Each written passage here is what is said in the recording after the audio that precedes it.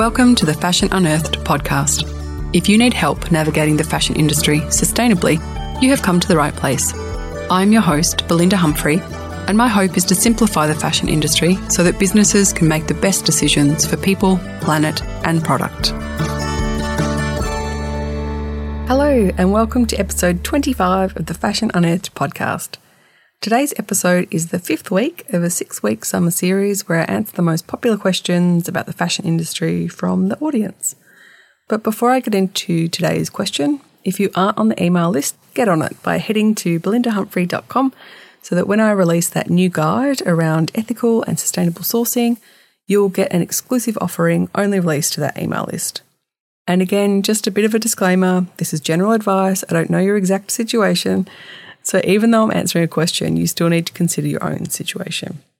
So this week's question came from more of a customer's point of view or feeling that they had lost their sense of style with so many lockdowns in Melbourne.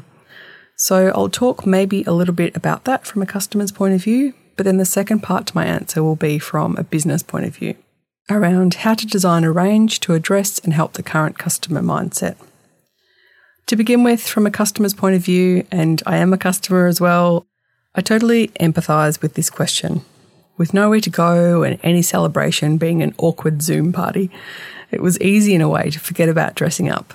At the start of the pandemic, it was a novelty to relax into the comfort of sweatpants or gym gear 24/7.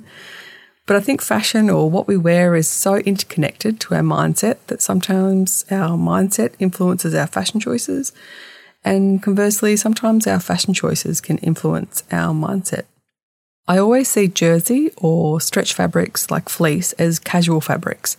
They make us feel relaxed, and maybe subconsciously we gravitated towards those fabrics because that's a feeling that we were craving, one of comfort and cocooning in amongst all the uncertainty of the last 2 years.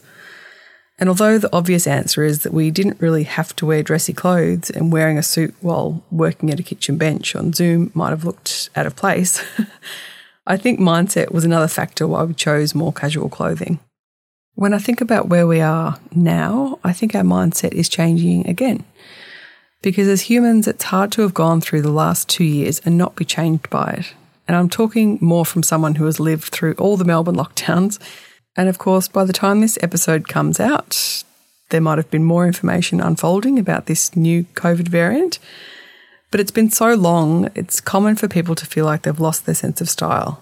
However, maybe it's more about us as people changing and our previous style reflecting our previous selves.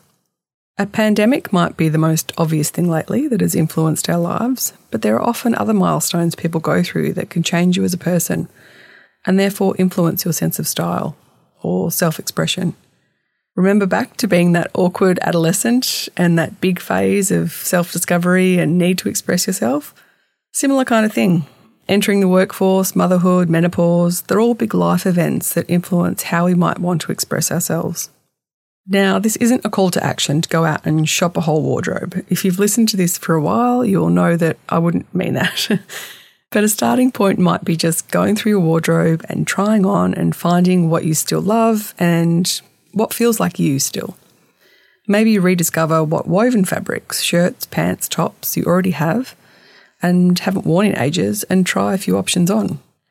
Wearing a woven fabric will instantly make you feel less casual if that's the mood you're moving on from. Simply putting on a blazer, even if it's with a t-shirt, will get you out of a relaxed mode. Try on things from your wardrobe and see how you feel in it. Remember that clothing can influence us too. So if you put something on and it doesn't feel like you anymore, put it to the side. If you do put on a blazer and it feels weird, try on something else. Before buying something new or pre-loved, have a think about what colours you're gravitating towards, what shapes, pant lengths, put together a Pinterest board or collection on Instagram and see what's a common item that you keep saving, and then look back at the things that you still loved in your wardrobe and see how it would outfit or work back in with those. Now, I'm not a stylist, but part of being sustainable means wearing something a lot. It's easier to wear something a lot if it already works back in with shoes or other items in your wardrobe. And as a side note, that doesn't mean everything has to be navy and beige. Lots of prints can look great together. Florals and stripes, leopard and floral, different size florals all together. And finally, look at what you have that you felt okay in and analyse if it's something simple you could have altered so that you love it and wear it more. Hemming a maxi to a midi or cropping some trousers are all really simple ways to get a fresh look. So for the person that felt like they'd lost their sense of style, I hope that has helped. Perhaps you haven't lost it. You might have outgrown it over the last 2 years and need to reassess how you want to feel and express yourself now.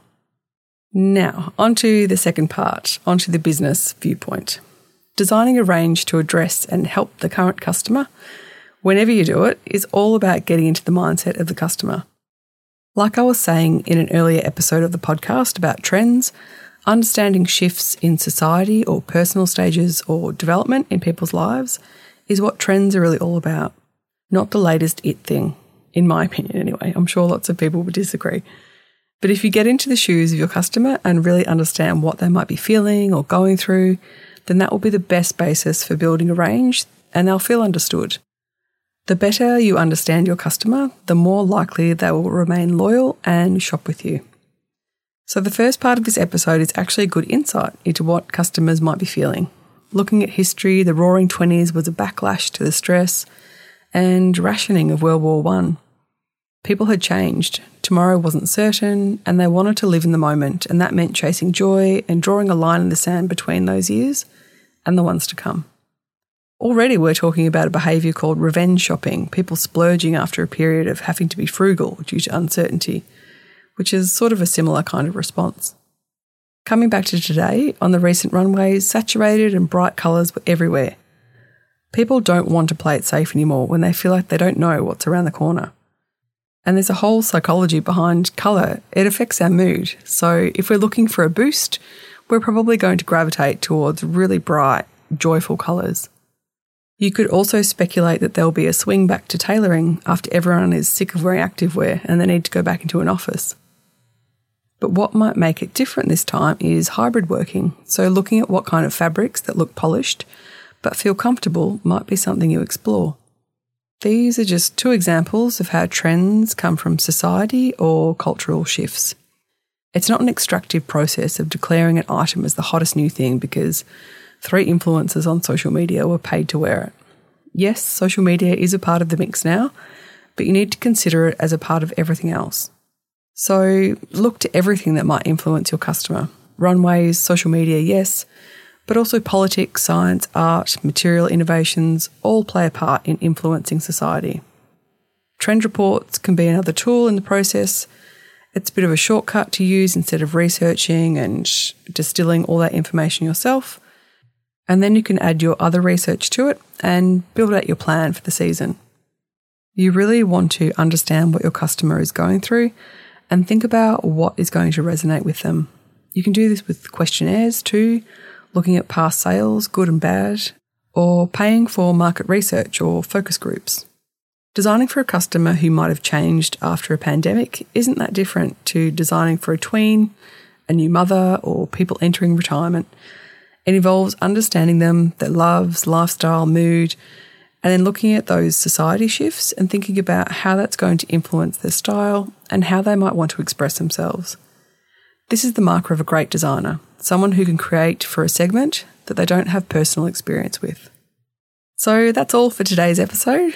I hope you found something useful, and like I said, make sure to get on the email list at belindahumphrey.com to get access to that exclusive offer when I launch the new guide on ethical and sustainable sourcing at the end of January. And like I always say, I'd love to know if something was particularly interesting to you in today's episode. You can DM me on Instagram at belindahumphrey or send me an email at info@belindahumphrey.com. I love hearing what everyone thought of the episodes. And finally, as always, you'll find the show notes or the transcript and any links in the website in the podcast section. Thanks so much for listening. See you next time. Thanks for listening to the Fashion Unearthed podcast. If you want to get in touch, head over to belindahumphrey.com or you can find me on Instagram at belindahumphrey.